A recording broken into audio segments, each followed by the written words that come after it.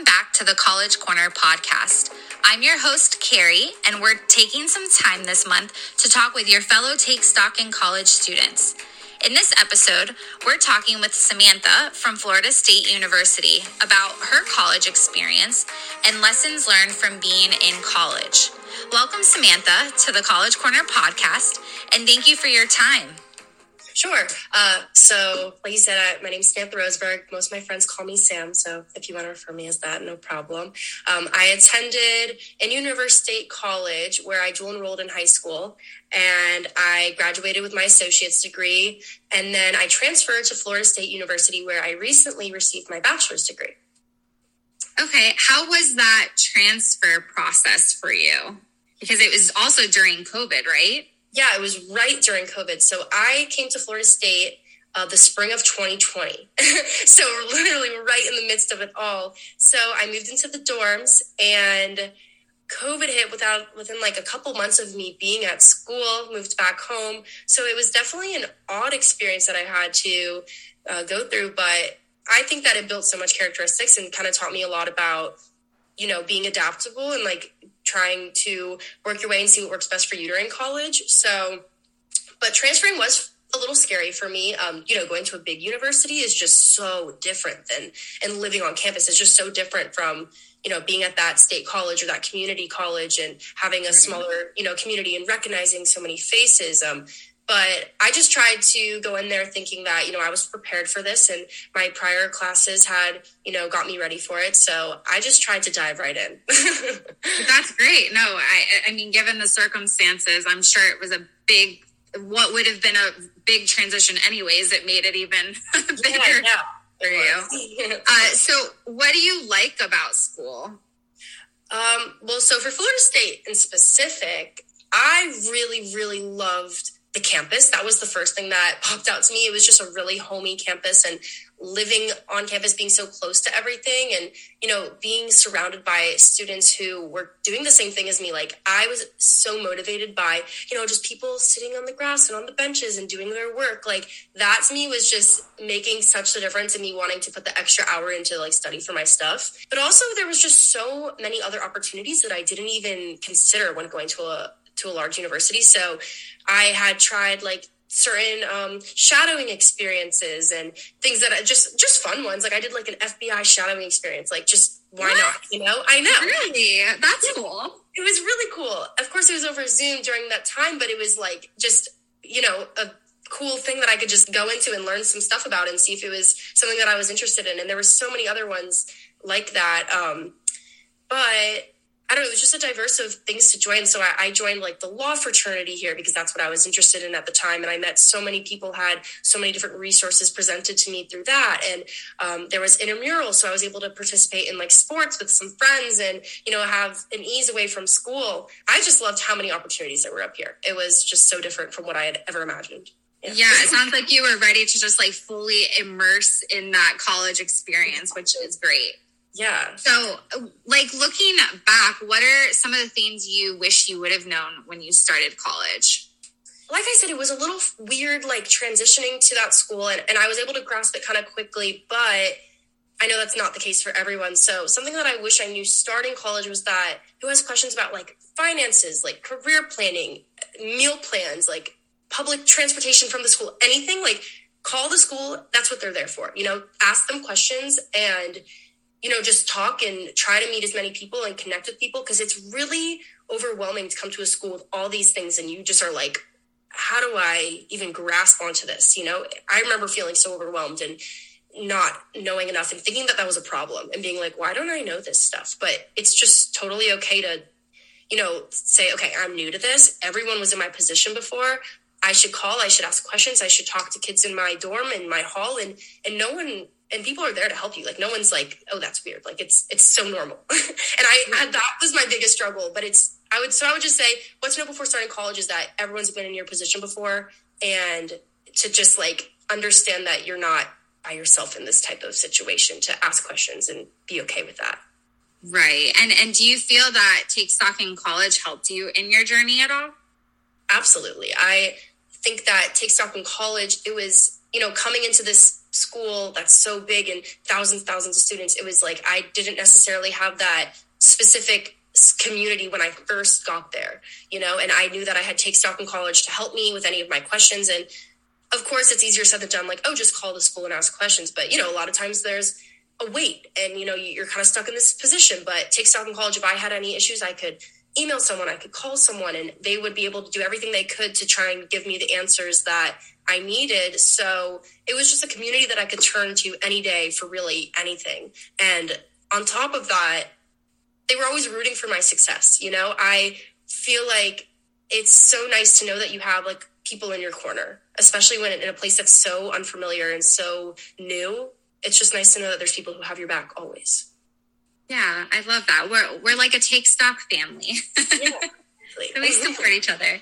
No, I love that. So looking back even on your Take Stock in Children program, has your mentor impacted you? Or, are you even still in communication with your mentor? Like, how has that relationship transpired over the years?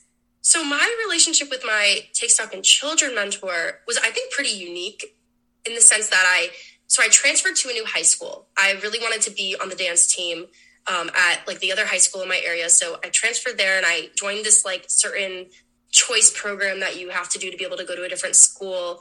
And I really wanted to put myself out of my comfort zone.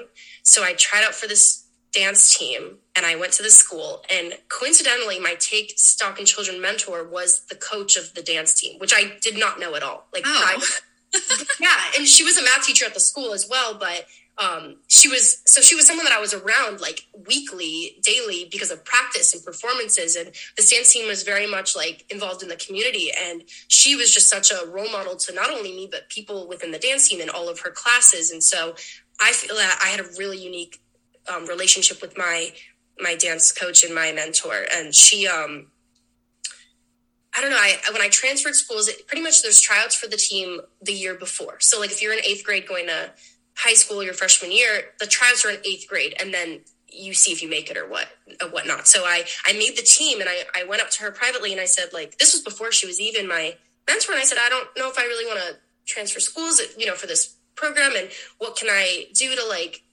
make sure that this is like the right thing for me. I don't know. And she just was able to speak to me one-on-one in a way that I really, really connected with and understood. And then little did I know, when I decided to make that transfer to the school and I was assigned a mentor, she pulled me aside and was like, I'm your Take Stock and mentor. Like, I'm your mentor. Like, we're going to talk and have lunch every week or every month for the rest of your high school. I was like, wow, like this is incredible. So yeah, wow. I just got the chills because that's such a cool story. Yeah, no, it's really unique. And my relationship with her was just one of my highlights of college, truly. So, and not only her being my dance coach, but being able to like have some one-on-one time with her, someone who I really, really admired, and her looking out for me always, like looking out for opportunities for me, looking out, oh, make sure you fill this out. Oh, these are community scholarships. Like, here, take this, like always having my back. It was really, really wonderful. And I don't talk to her probably as much as I should, but she does so much within the school. So after this, I think I'll text her. Yeah, good. That's awesome. Let her know what's going on in your life right now. I will. Yeah.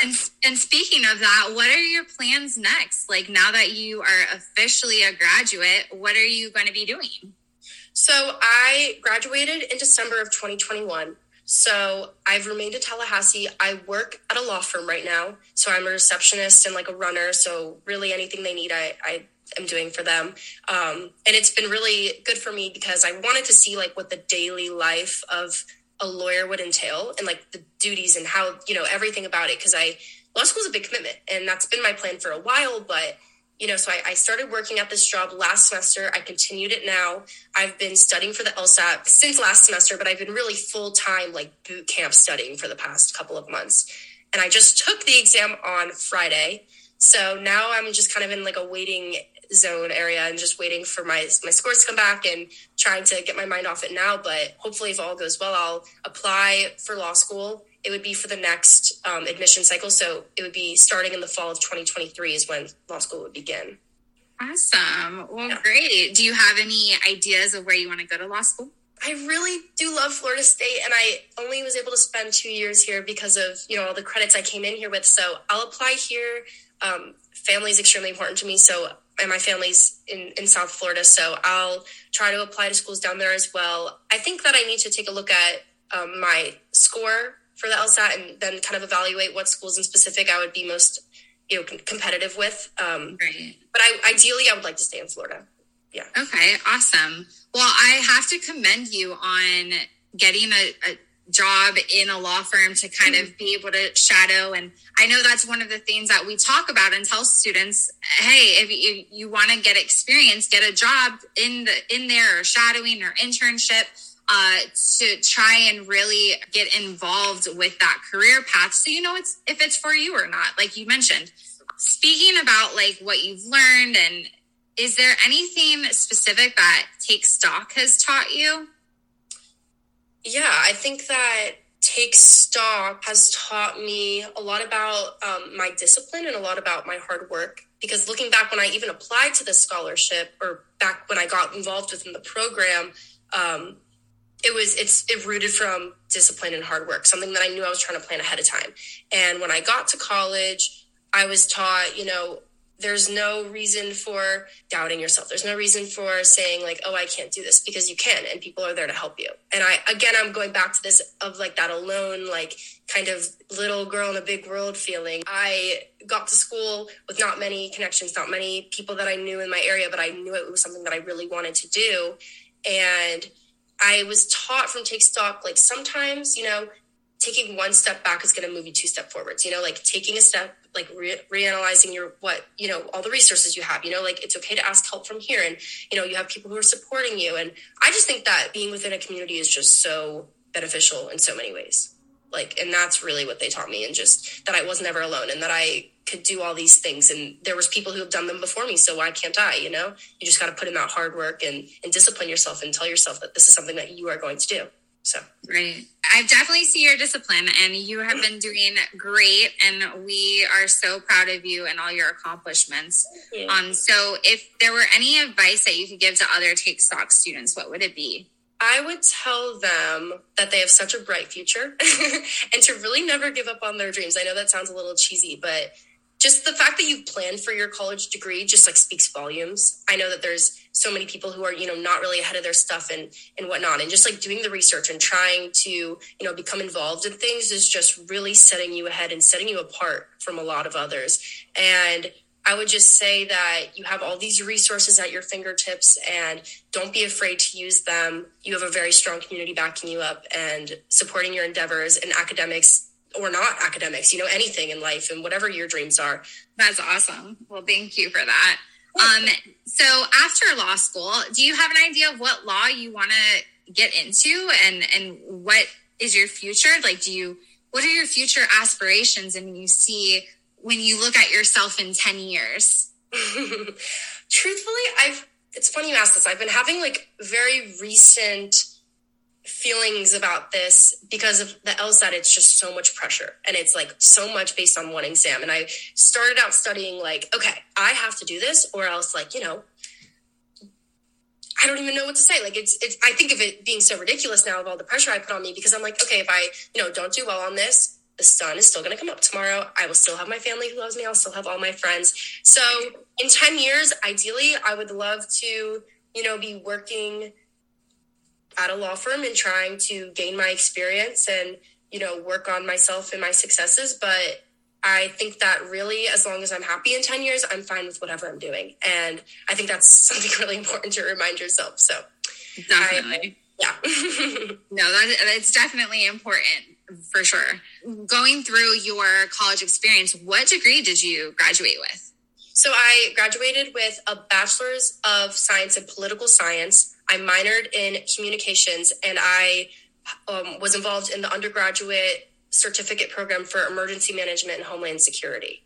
I did learn a lot about, Florida and their history and how people were able to move past certain things. And I just thought it was interesting, like the public version of it. I don't know. I guess I just wanted to, well, first off, I wanted to extend my time at FSU because I was already here with so many credits. I understand college experience, yes. Yeah, and I wanted to extend that a little bit. And I was looking through their certificate programs.